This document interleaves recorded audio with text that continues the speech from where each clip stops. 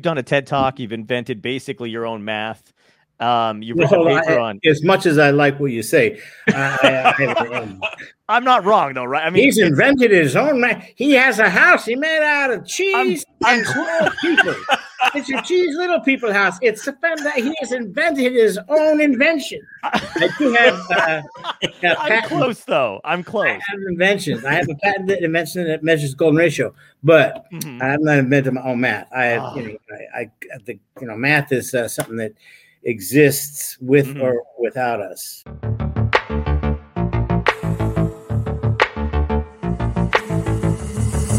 Utopia Tonight.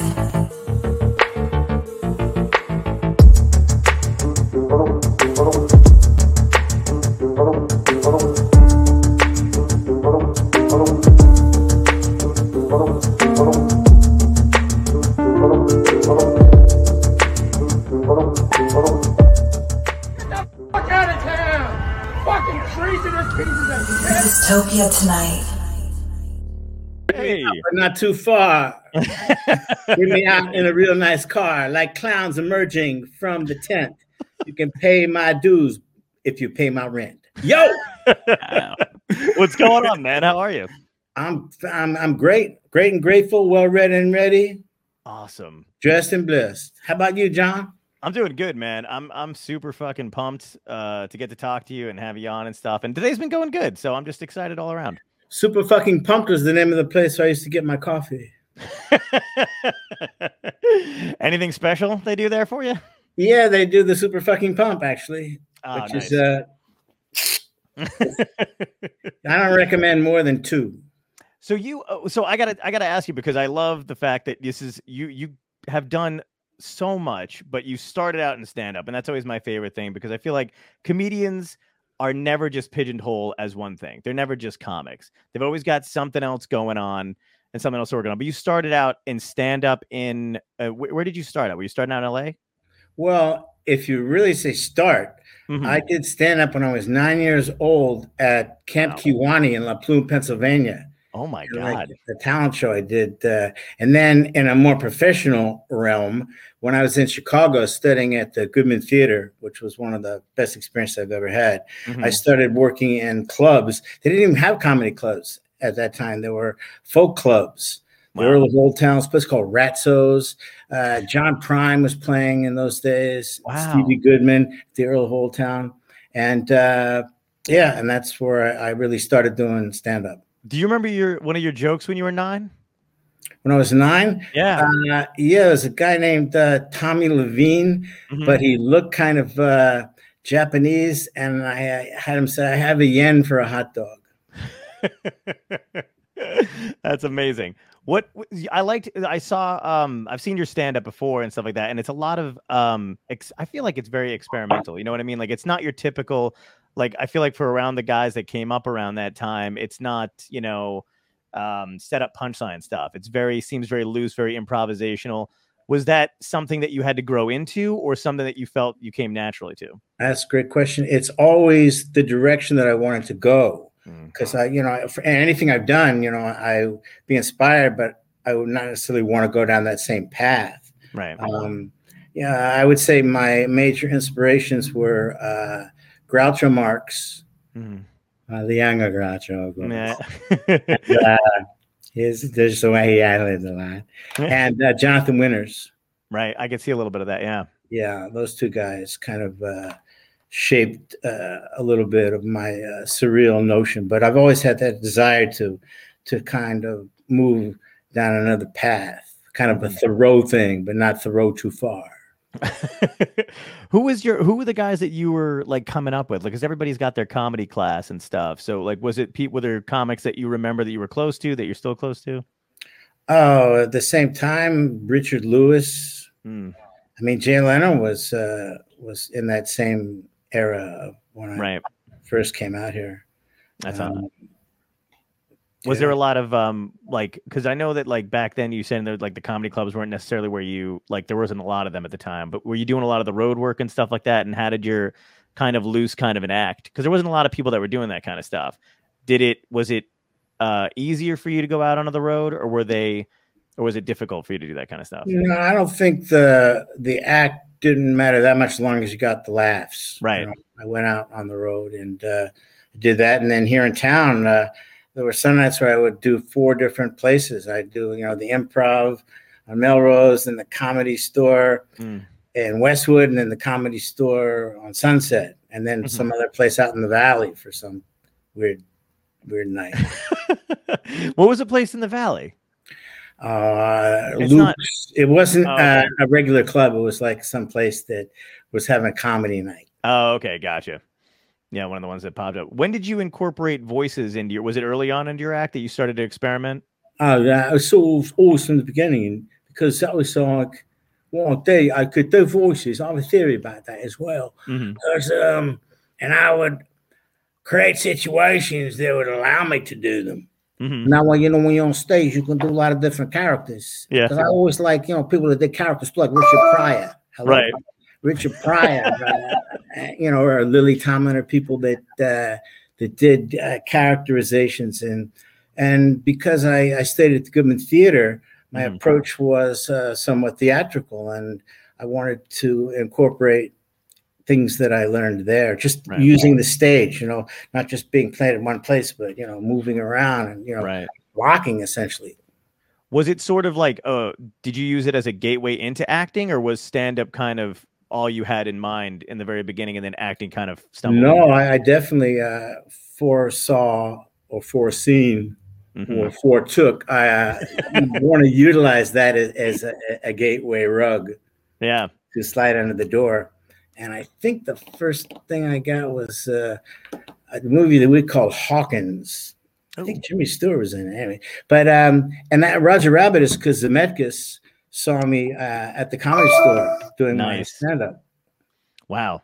So, and that is kind of a tried and true method for people to access higher ground. Is that kind of a lot? That happened a lot more back then, you think, where people were just happened to be, because you said Zemeckis was in the audience. I remember some, the same thing happened with kind of Paul Reiser, where when he got Diner, there was a director that was in. The director was Barry Levinson, was in the audience.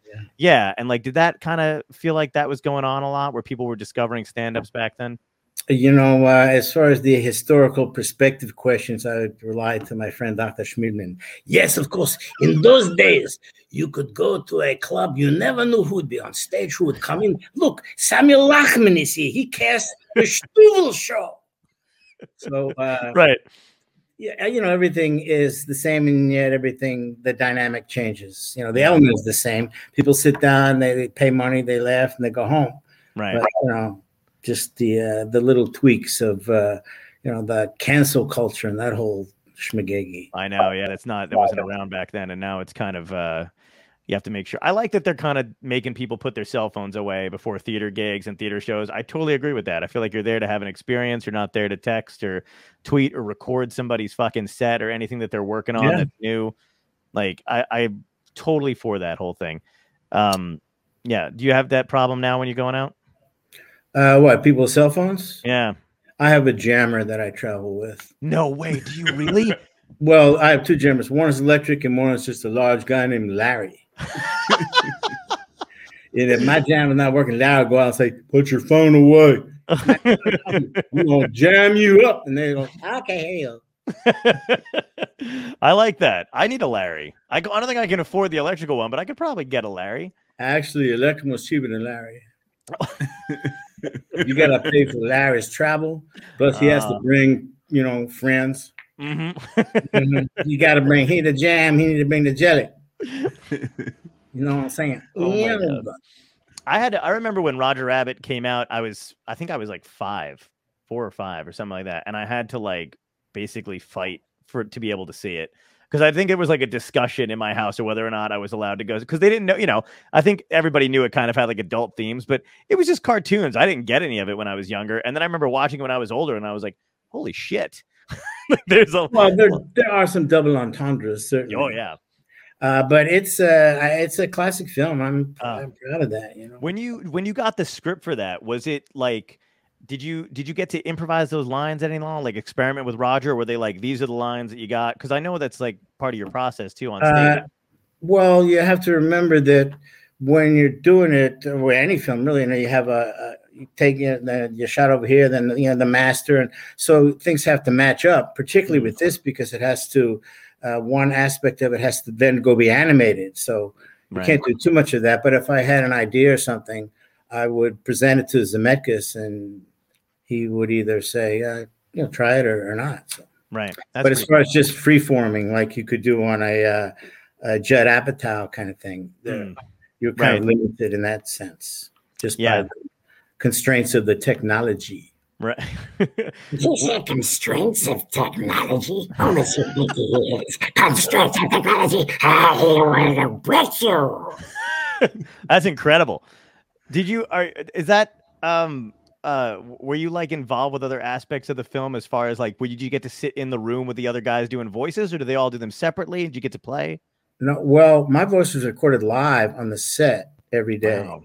I was in England for 4 months doing that. Oh, wow. Okay. And I had the costume lady, Joanna Johnson, who won Academy Awards, brilliant lady. I had her make me a Roger Rabbit suit that I wore every day. That's awesome. Wow. Because, my main reason was thinking, I'm born to England, and these guys say, oh, Wanker's wearing the same corduroy pants he wore yesterday. So I had him do that. And then we were at Elstree Studios in Bournemouth, and I was at lunch or something, and somebody from, I think they're filming Superman there, Superman 2, I don't know which one it was. Mm-hmm. And the guy says, so the guy from Roger Rabbit, he doesn't look anything like a rabbit. That was their big concern about the whole thing. That, they're doing Superman. That's pretty great. But it was, Bob Zemeckis he's just an extraordinary person, director. He's a really brilliant big kid, essentially. I mean, and he's got this big train set, and he gets to play with it. And one thing about Bob, and really I think great directors, they will take if someone has a good idea, they'll take it. Yeah. If Grip said, "Oh, we'll put it over there." Yeah, that's good. Let's do that. As opposed to you could say that to Frank Schnoodle. Are you telling? I'm Frank Schnoodle. Why, you're a Grip? You're going to tell me where I should put my camera? I'm Frank Schnoodle. Get the hell off my set, you rhythmic little flapworm. Telling Frank Schnoodle where to put it. It was a good idea, though. And then he comes up with it 15 minutes later. He's like, I've got an idea. Like, he accepted the award for it. Yeah. The Schnoodle Grip Award. Did you guys know it was going to be as big as it turned out to be? Because I feel like that was a once-in-a-lifetime thing. One never knows. However, one often gets a feeling that, wow, it was so extraordinary. Yeah. But, Bob Hoskins, Robert Zemeckis, Richard Williams, who was the head of the animation department, and his skill set. Yeah.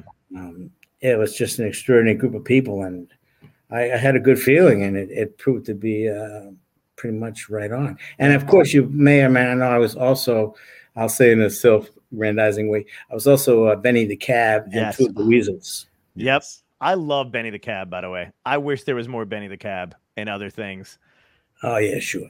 Yeah. Lou Rawls was originally the voice of that. Really? Wow. There's lines in that movie that I repeated over and over again, and it was Benny the Cab and the scene where Roger goes after the baby. I think I laughed the hardest when I was a kid when he's trying to get the baby in the kitchen. Mm-hmm. The opening cartoon? Oh, yeah. The opening cartoon was like, I thought this is the greatest thing I've ever seen in my entire life. Well, I did sneak in a couple things. This will segue you into other areas. Moleads, which is my whole mathematical thing, and it's based on prime numbers, but the main Molead system is 37 and its reciprocal 27. And I threw 37 in there a couple times. One is in that opening cartoon where it's something like 37 times removed from this, and then when Benny comes in at the end, I'm in a cab for 37 years. So I snuck in some hidden Moleads. Nice. For all you kiddies out there, find the Moleads in the rabbit, and then woo. The rabbit, I saw something online where somebody was saying it was almost like a Matrix kind of thing, like and the whole Moleads, and I'm a rabbit, and this, and that it was all part of this big mythological conspiracy or something. I thought it was pretty funny. Yeah, and that is the thing. Were you always, because you've done a TED Talk, you've invented basically your own math. You've written a paper on. As much as I like what you say, I'm not wrong though, right? I mean, he's invented his own math. He has a house he made out of cheese and little people. It's a cheese little people house. It's the fact that he has invented his own invention. I do have. I'm close though. I'm close. I have inventions. I have a patented invention that measures golden ratio, but I have not invented my own math. I have, math is something that exists with or without us. That's true. You're right. I'm going to still tell everybody you did though.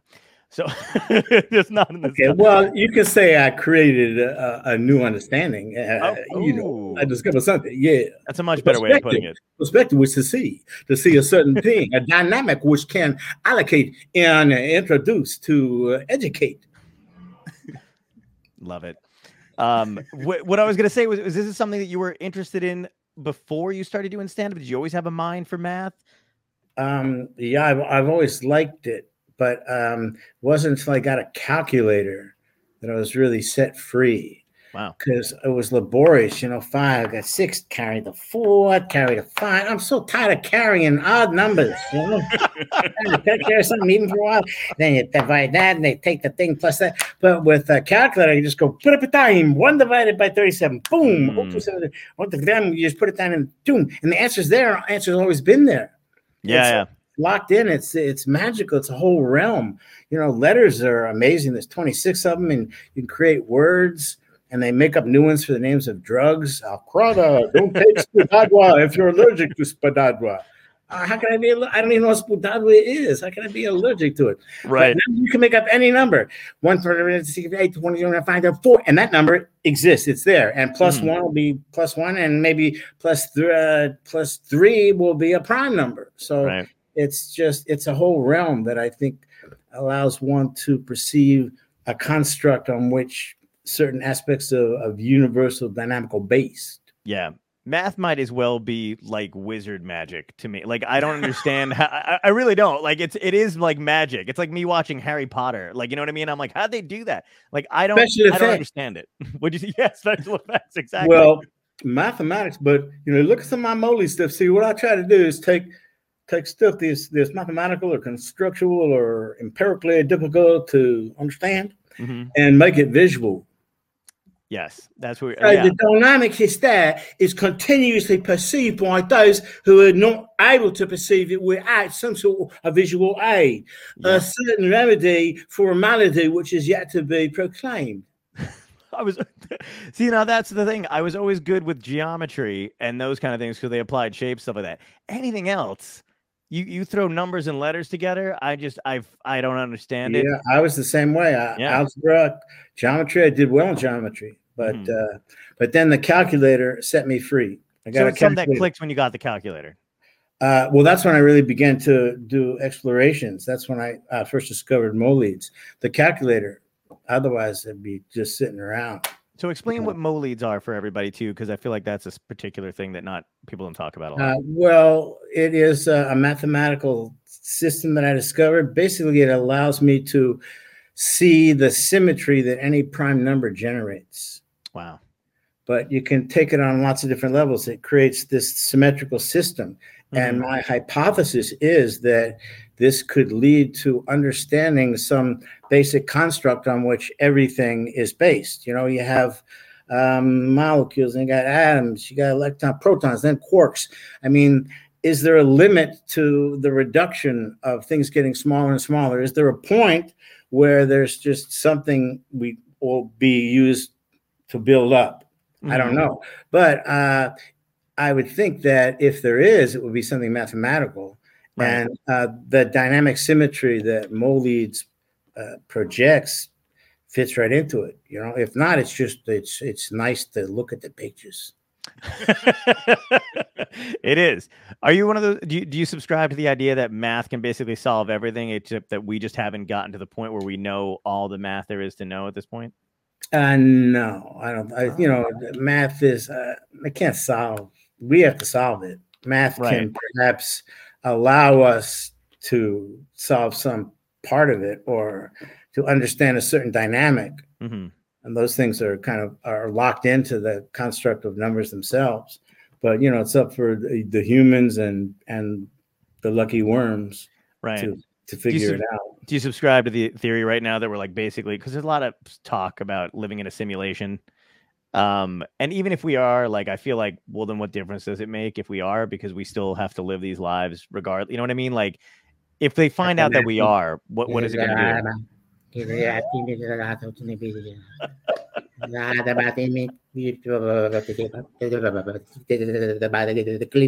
Sorry.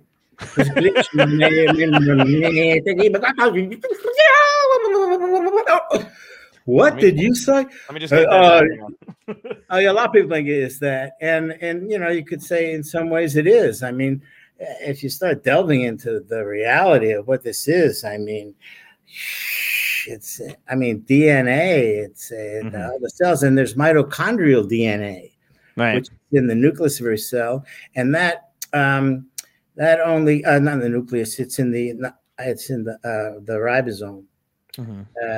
But that is only passed on by women. Sometimes they call it Eve DNA, and it's 37, by the way, 37 chromosomes in mitochondrial DNA.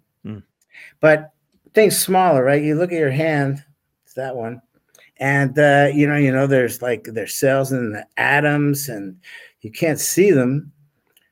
But when you see a plane vanishing in the horizon, it gets smaller, right? Mm-hmm. So maybe they're smaller, but it's just that they're very far away. Oh, you know I like that. Yeah. Like my hand is there, but those things are so small because they're far away. It's hard to grab on that. Like, hey, how could it be far away if my hand is right here? How could it be far away? Hey, come on, science fiction. If you tell somebody, how'd you get here? Well, your daddy put some goo from his pee hole in your mama's pee hole, and then you grow from that. Say, get the fuck out of here. Come on, tell me the truth. Goo in the pee hole. That's such bullshit. You think I'm fucking stupid? Tell me how it works. It's goo in the pee hole. Did you living your life? Well, the sun shines down, and the plants. So they take that file and they switch it to another file format, like JPEG to GIF or something like that, right? And then that file format, you can eat that, or another creature like an animal could eat that and change it to another file format. But you're basically just eating sun. We're sun eaters, born from goo. Yeah. Did you see that new thing that they came out with? That they basically invented a device that can help sperm get to the egg. It's like a little robot. It's like basically Uber for sperm. Like it goes in something like that, but I don't think it's too romantic. No, it's what's that thing, honey? Hey, it's my sperm robot. Just relax. Just turn it up a little higher, will you? Because it's annoying. It vibrates slow or fast, but yeah, it's so crazy to me. But I love it. They showed this little video where they were like, see this? And it's like this little robot like picking up a sperm, and like how fucking lazy like do we have to? Well, I think it's kind of self-defeating, the whole concept. The whole idea is that, like, the strongest sperm gonna get there. Like, I'll show you bitches, man. I'll swim my ass up there. Go, bam, I'm in the egg. Well, that's crazy. They used to actually, there's another thing that just came out recently. They used to think that it was it was basically that. It was whatever sperm made it. But apparently the egg sends out like some kind of signal and calls one. It's so weird, dude. I don't know. They're coming out with a bunch of like, basically there's some kind of a thing that the egg emits, and one of the sperm hears it. And post, and then the sperm has to like it, and then if the sperm likes the post, then they do like a TikTok dance. And then if that gets more than 1,000 views, the egg will say, "Come on in, bitch, because I'm feeling like a fertilization." TikTok my slibby ragawa. This is great. I liked, if this is how you explain math to people who don't get it, I'm on board. I'm taking your class. I don't know what it is. I'm ready. I want to elevate, educate, simulate. So what made you write? You wrote a paper on gamma radiation. Gamma ray bursts. Gamma ray bursts. Sorry, gamma ray. Gamma radiation is just that's what got to the Hulk. I know, and that's why I said it, because that's all I know. I knew you had a hulking. Well, gamma rays, it's all electromagnetic radiation, right? You got visible light, and then it goes faster, and you get X-rays, and then you get gamma rays. That's the highest form of electromagnetic vibration. Right. And I was doing watercolor paintings at this time, and I was at that time, I should say, and I was just looking for ideas to have different palettes, different combinations, different spectrums to use as my palette to create. And I was like Googling spectrum or something, and all of a sudden this thing came up, and it was a gamma ray burst, and I started looking. I said, "What the fuck is this? This is nuts." It's the biggest explosion of energy that people know of in the universe. Right. It lasts very short, or maybe under 2 minutes. There's over 100 different theories as to what they are. None of them are consistent. None of them apply to all of the various kinds of gamma bursts that have happened. And the first thing I thought, wow, this is God TV. That was my first instinct. Oh, this is God TV. And then it just seemed like, this isn't random. This is like, there's something going on. It seemed to me like it was a method of communicating. Wow. That's still hypothetical. No, but that's interesting too, because I think they just discovered, I keep on saying just, by the way, but I really did read this stuff within the last few weeks out of the blue. I don't know why. But basically they had, see, there you go. They just figured out that there's definitely, they identified gamma bursts or whatever coming from a certain point in space that's far away. They didn't know if it was actually gamma.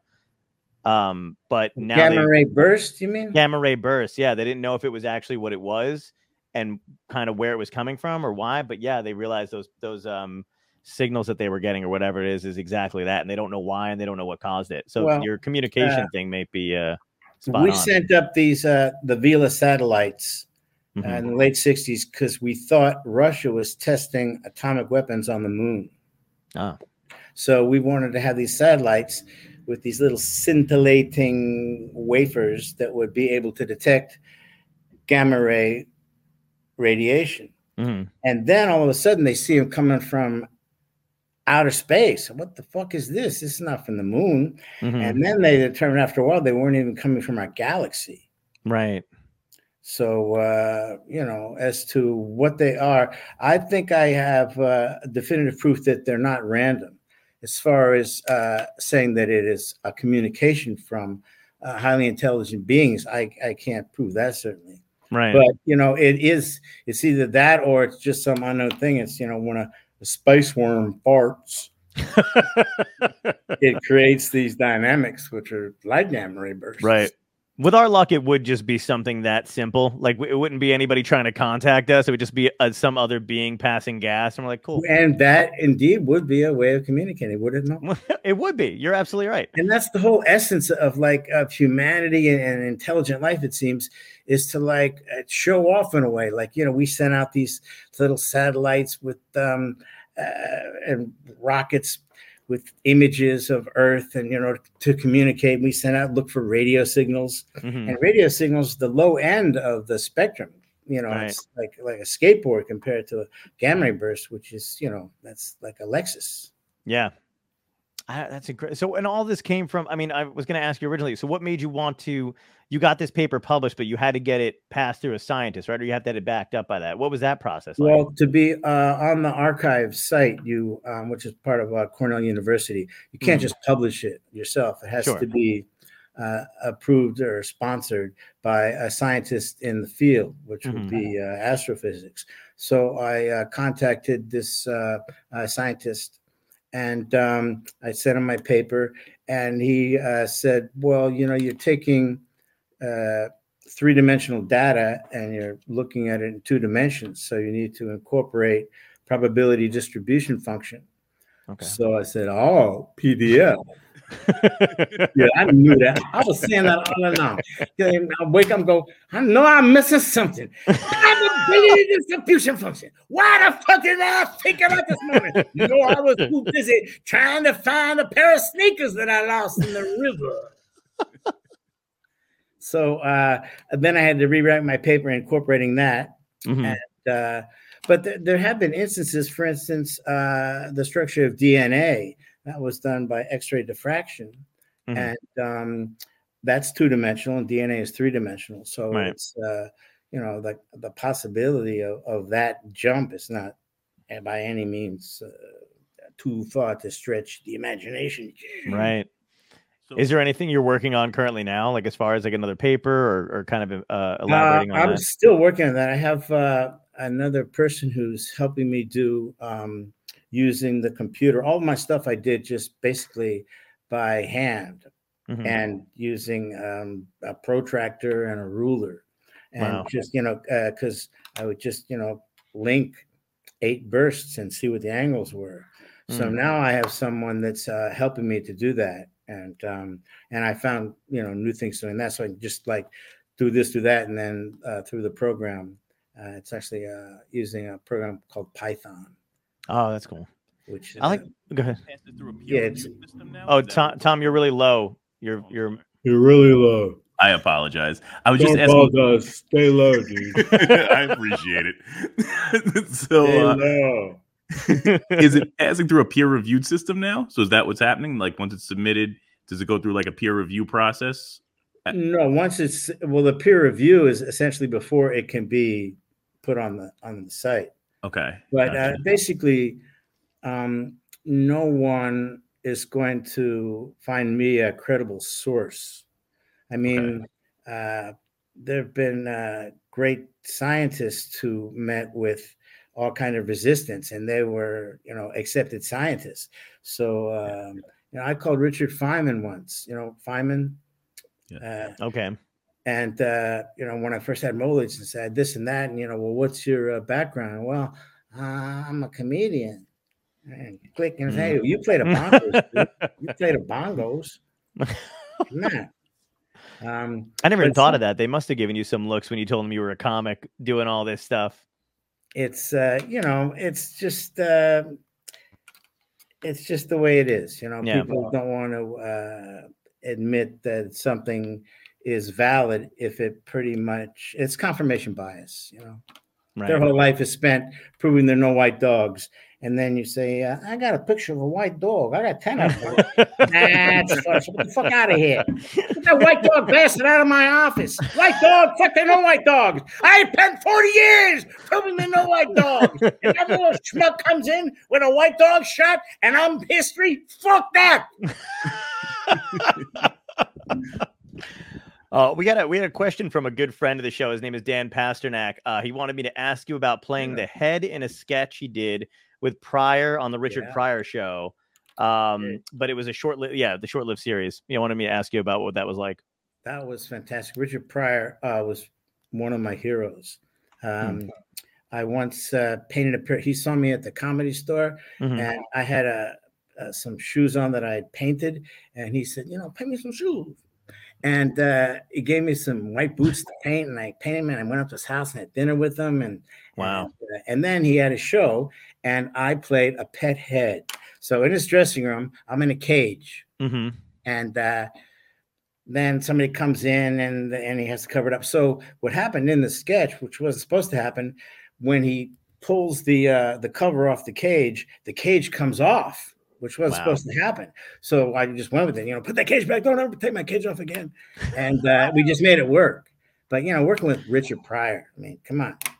Yeah. He was the best comedian I think I ever saw live. Just the passion and the theatrics and the honesty of his comedy. Yeah, a lot of the, everybody still always ranks him as the best comic that they've ever seen, and most of the comics that we've had on the show always talk about him at the store and watching his process, where he would literally go and bomb while he was working on material, go to the store to bomb, and then by the time he was time for doing his special, it was flawless. Did you have that experience? I never saw him bomb. Okay. However, he'd go up there, and Paul Mooney, rest in peace, would be in the back, making notes and things to help Richard. And it was just amazing. Chappelle is on that level. Absolutely. His last special was amazing. The one that he just did. I don't know if you saw it. Yeah, I just started. I've seen halfway through it. So fucking good. If anything differentiates Chappelle and Pryor, well, just the time they emerged. And I think Chappelle is maybe more grounded in a certain sense of domestic purity, if I could use that term, as Sure. opposed to Richard. I think he was raised in a house of Brothel. cute and Yep. just and Pryor also had the characters he did, but Chappelle does characters too, but they're both extraordinary artists. Right. Yeah. Pryor had almost like a kind of timidness to him on stage. You know what I mean? Where if you look at like especially compared to like Eddie Murphy, where Eddie Murphy was on stage, he had a gruff, kind of tough, kind of you know what I mean, like exterior. Where I feel like Pryor was. What you mean. Pryor was not afraid to expose the innocence of which he may not had, but he exposed that and exposed a certain sensitivity that speaks to humanity and that what it's like to be a human. Yeah. And the issues are really deep. Right. He was Richard Pryor. Yeah. And you got to work with Dan Pasternak for that question. Yeah. I have a question to you Thanks, from Isaac Schneil, who's asked me to ask you this question. He said, when you're shaving your beard in that wacky doodle configuration, do you ever think of just lopping that fucker off?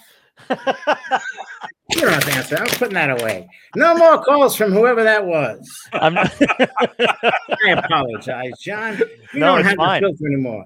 I'm hoping to just grow it all out to the point where with the black t-shirt, it's just a floating head. That's all you see. I appreciate that. Transitioning from my single head in a cage. Yes, exactly. There we go. It all comes full circle. You got to also work with another hero of mine, Rodney Dangerfield. I was in Tahoe, I was working up there. I get a call from Rodney. Hey, Charlie, I'm doing a little movie. I'm going to come by the apartment. Rodney, thanks. So I get, and any Rodney stories, like how he wore a robe, just a robe, and his balls were hanging out. Yeah. I go to his apartment. Joan is there, his beautiful wife, private elevator. Right. He's there in a robe, and here's a script, his balls are just hanging out. Maybe he wanted tea. I don't know why. I wanted to have tea. Oh my God, that was the fourth tenor. Right. It was Harry good. Basil directed that, I believe. Yeah. I liked it. That was a great movie. And there was a lot of you in it. It was you, Dom Irera. Yeah. A bunch of other comics. He was always really nice to younger comics, is what That's a really good point. A lot of guys do not, bring people on board. Right. But Rodney, he was secure enough where he just, bring him in. Like Andrew Dice. Yeah. Rodney brought him, got him going. Yep. Yeah. God bless him. And he loved weed too. Yes. Yeah. And you can say this now because it's legal, but I think right. when he had his heart attack at theater or something, he was like having a hit in the back and where he's weight, Hey, it's just weed. What's the matter with you? Right. It is, Ronnie. It's kush. Look at the trichomes on that fucker. Do you remember what your transition was from that to like dramatic acting? Because I think the first time I saw you do anything that definitely creeped me out was when you were in Zodiac and you played I think they actually, by the end of it was either between you and another character that was the Zodiac. But you was a red herring. Yeah. I didn't really do it. You didn't really do it. That was just, there's another blessed event, David Fincher. Mm-hmm. What an amazing director he is. And he would do lots of takes. This I didn't know when I started. Mm-hmm. And the first night was my scene where I picked Jake Gyllenhaal, who I knew little kid. He went to school with my kids.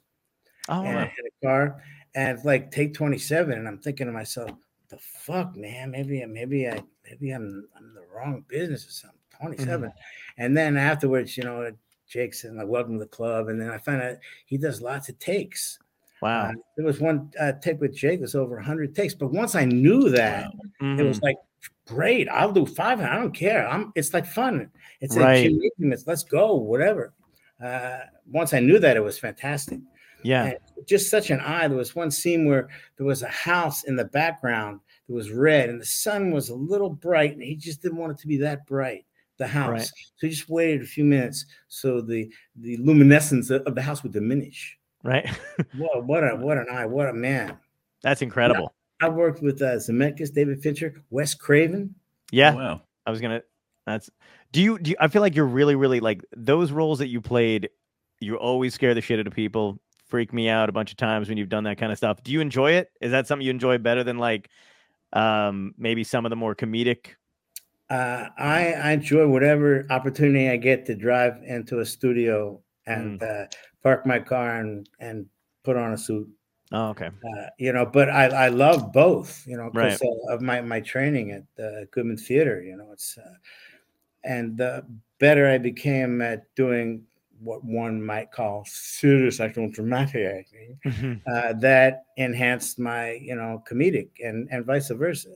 I think all the things that I do, some people might find it a diverse arrangement of things, are all co-enhancing. You know, it's if I'm a better artist, then that will make my comedy better, and if my comedy's better, my acting will be better, and it'll all relate. You know, it's all Right. I feel like we've done about 80 shows, and I think Yeah. you're the most Versatile? and not only that, I feel like you're the true Renaissance man, because I feel like you're not only an actor or a comedian, or you in science, in music, in art. You have this incredible website that features a lot of your art, and you know, we were just discussing that earlier, so I wanted to make sure we touch on that because I know we're going long, so I want to get into that a little bit. Let's Yeah. touch on that. Where are we at? How much time do we have left? We have another 20 minutes, I think, Oh, right? man, we better get to it because that's a 30-minute talk. Yeah. I have an idea. We'll talk really fast. Everything is usually double fast. And you talk at the same time as me. If we breathe in and breathe out at the same time, I know we can do it. Why, I once saw a man in Minnesota who talked 20 times faster than anybody else. No one could understand him, but he knew exactly what he was saying. This will work, I swear it. You've got to trust me on this one, fellas. Call Maluda. Get that house ready in Missoula. I've got oil that won't spoil. I've got text that won't be contextual. Why, this is going to fly, and my name isn't Herbert Craig. Oh, holy shit. That was great. Holy shit. I'm like crying. He's speaking of Pope poop. Oh my God. Is the Pope poop holy shit? Jesus Christ. Or just the place to make it fit? The Vatican is fit again, but not for him to shit again. Pope poop, Pope poop. Make it a song and you won't go wrong. Cheer up, fellas. If the press me to see my house all ambiguous,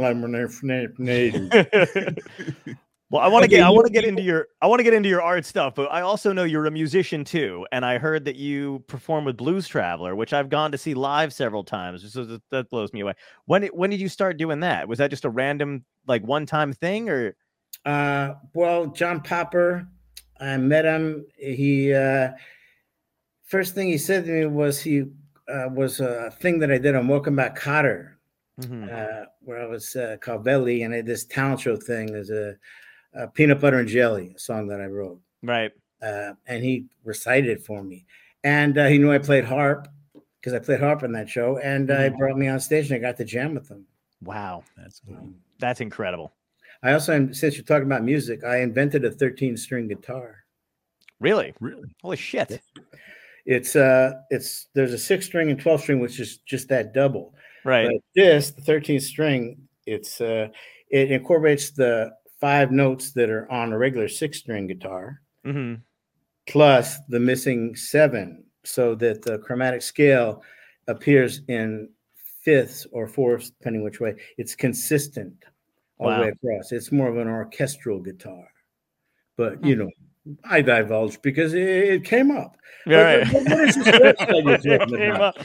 What's the address? I mean, you're saying that this guy Fleischer has a website where people can go there and see his art, and then if they wanted to, like, you know, buy one for their grandma or something, they could just do it and they'd send it to them? Oh, you got some pieces you can show us, right? I do. I have some things here. Well, okay. I do. Let's see. There's one. Beautiful. Zappa. This is called Zappa's Zircon Zipper. I knew Frank too. I had the pleasure of meeting with him, and at one point he was thinking of having me open for him. Wow. I met his manager, Herbie Cohen. I know his kids too. This one here, this is the Museum of Self-Reflection. Love it. That's beautiful. Every painting in the museum is of the museum. Took over 3 years. Oh my God. And, I have 83 different pieces on my site. Yep. And this is called Jelly on a White Violin. And my title. How do you come up with the names? Because they're all the titles are amazing, and I know that they're well, it was important for me to have the titles be little poems or little art pieces in themselves. You know, a still life with Apple. I can see that. I don't need that to be the title. You know, tell me something new. Right. So conceptually, and Salvador Dali certainly did this to an extent, or Robert Williams, the guy who did Guns N' Roses covers and really cool surreal stuff, would have really long abstract surreal titles. And I just wanted the titles to conjure something up in the person's head that then would automatically relate to the picture through a bridge that's within them, through their own internal synapse. Right. And it makes synapse of non-conformal association. Right. The name for one. The future of $5.64 pieces. That's awesome that it works in layers like that, because even when somebody else sees the title, for them it means something completely different, as well as the piece of art itself. So it's just constant interpretation.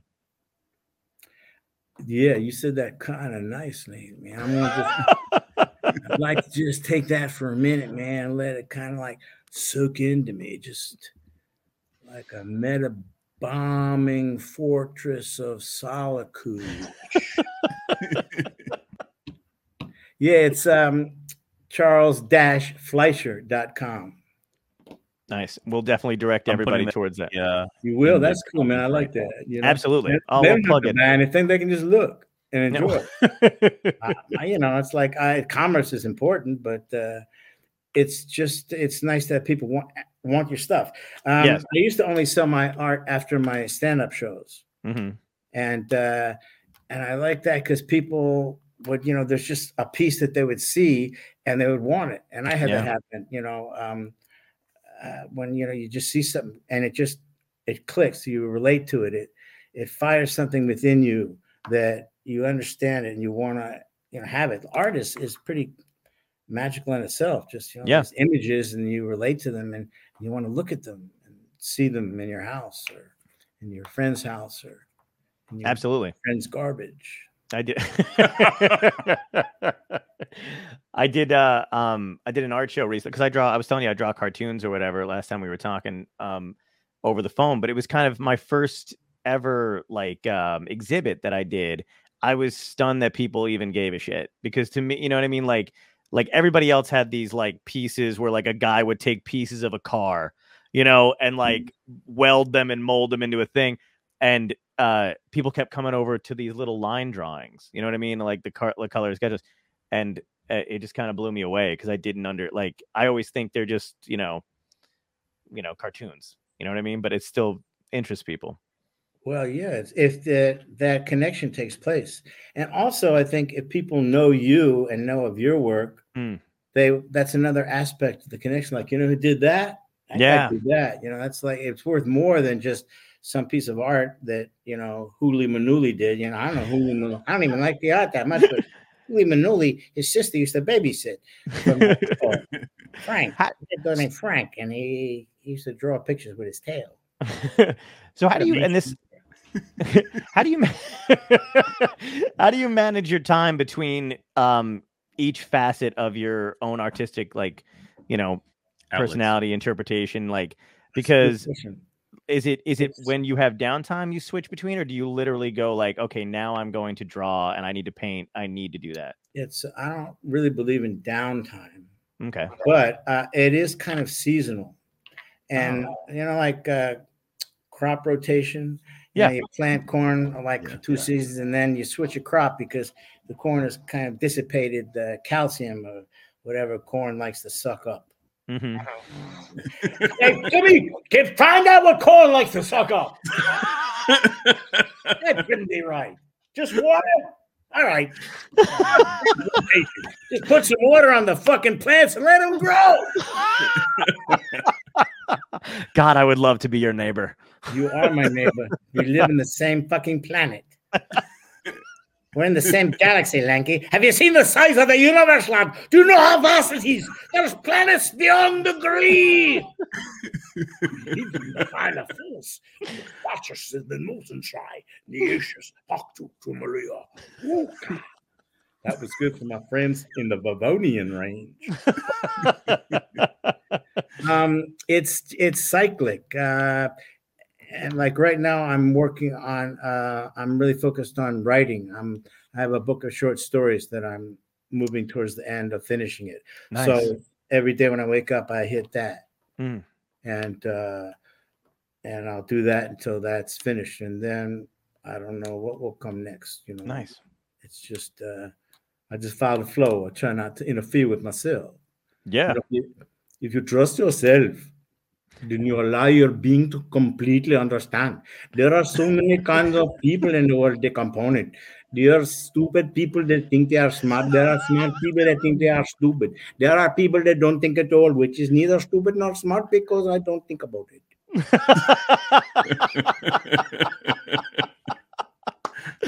Oh my God. I'm not a god, but I know him. We have to wrap up soon, but I've got to ask you 2 questions that we ask every guest that's on the show. Okay. I'll take it. Thank you. So first question, if you could go back in time and speak to your younger self and give yourself a piece of advice that would help you today, what would it be? I had a dream like that. Ooh. I would tell my younger self not to believe me when I come back from the future. That's smart. I love that. Is there a part 2 or should I? No, yeah, there's another. No, there's no part 2 to that. There's another question. We're gonna. Oh, I love questions, perfect especially answer. ones that have the right configuration. I think you'll like this one. We'll see. So, I have to ask you, what in your life had to end, be it good or bad, to have you wind up where you are today? Whoa. Well, what had to end? Well, end is an interesting concept. I would say resolve, maybe. There's something, the beginning of the end is the end of the beginning. Oh, yeah. So I like that a lot. What had to end was yesterday. Oh, shit. Wow. Fuck. That's a great answer. Dude, you know... You asked me to be on a fucking podcast.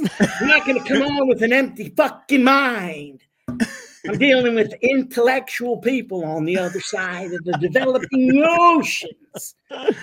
Wow. I think that was the 2 best responses we've had and the 2 quickest. That was like incredible. Thank you. Well, bro. we got more time.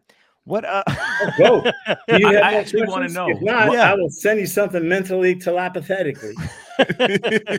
Mental athletics, athletically telepathetically. 9. All right, I'll take you next. Yeah, no worries. I want to know what, out of all of your interests, what feeds your soul the most? Love. Oh, indeed. Yeah, but which of those interests do you love the most? Like, which of your entertaining? It's like asking which of his children he loves the most. Choose one. Whatever I'm doing at that moment. They all, they're all in the same soil, so to speak. Yeah, they all receive the same sunlight. So whatever it gives me that at one moment, where if I could be drawing or writing or painting or just walking around the block thinking about stuff or trying to figure out something mathematical, it's the same process. It's like if you have a bicycle wheel, the spokes are radiating outward in apparently different directions, but they all end in the circumference. Ooh. See what I'm saying? Yeah. So you may think that's not related to that. And now what the fuck's going over there? Ain't the same. But hey, hold on. Did you hear what he said? A whale, every point in the circumference is equidistant from the center. That's pi, 3.14. That shit is crazy. Diameter times this times that. Those motherfuckers back then, they had some chops. Yeah. This has reminded me. I got to ask you this before you go, too, because I feel like when I was a kid, I saw you and Robin Williams at the Oscars. And I think it was when Roger Rabbit was probably up for an award, right? That is correct. We presented an award to Richard Williams. That's a YouTube situation. That's it. Yeah. Is that, was it hard for you guys not to, because you're on stage, you're live, and I feel like you're two people probably that could have played for hours. Did you guys like like have a hard time like cutting it short? No, we kind of worked on stuff at the Improv the week before. Nice. And then they have a monitor that has the stuff on it that you've written down. Sure. It went out. Oh wow. Which was fine, Yeah. But it was generally mapped out. There was a couple moments where it skewed. If you're really watching it, you can kind of like, hey, Robin, what? Like, laugh, doesn't matter. But that was, working with Robin was amazing too. Yeah. Was that like your crew basically? Like you guys got like the because it seems like you're part of, like I said, like basically like the fringe of those comics. You know what I mean? Like Richard Pryor, you got to work with Robin Williams, you got to work with those guys. That's the kind of crew that you hung out with. I would love to say, yeah, man, we were hanging, like I breakfast with Pryor, then I'd go running with Richard Lewis, then Belzer at the gym. Then I'd come home and, Jay Leno and I would box for a while. I'd go over to Johnny Carson's house and just clean his floors. But basically, I'm a loner. Just I like being. I mean, my family, Sure. having kids and that, and I enjoy. There's a lot of friends and collaboration, but I don't mind being by myself and nice and working on my own business. Love it. Well, dude, John loved it too. He was a friend too. Oh, nice. My friend love it. He is in the afternoon. He was Lewis couldn't run in the morning. Lovett and I would go down to the Bowery and feed the bums limericks.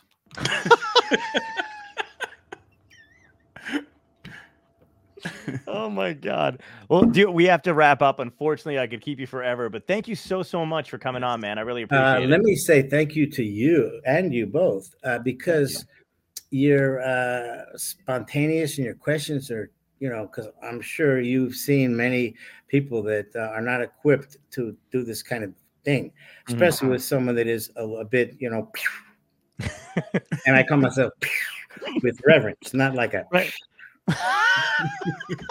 It's the same noise, but it's all in the enunciation of the particle because it could evaporate. Oh man, well, thank you. Seriously, that means a lot coming from you, man. And I hope we get to keep in touch. I hope you come back on again with us. Well, let's see. Okay, great. Thanks so much. Thanks so much, man. Peace. Thank you.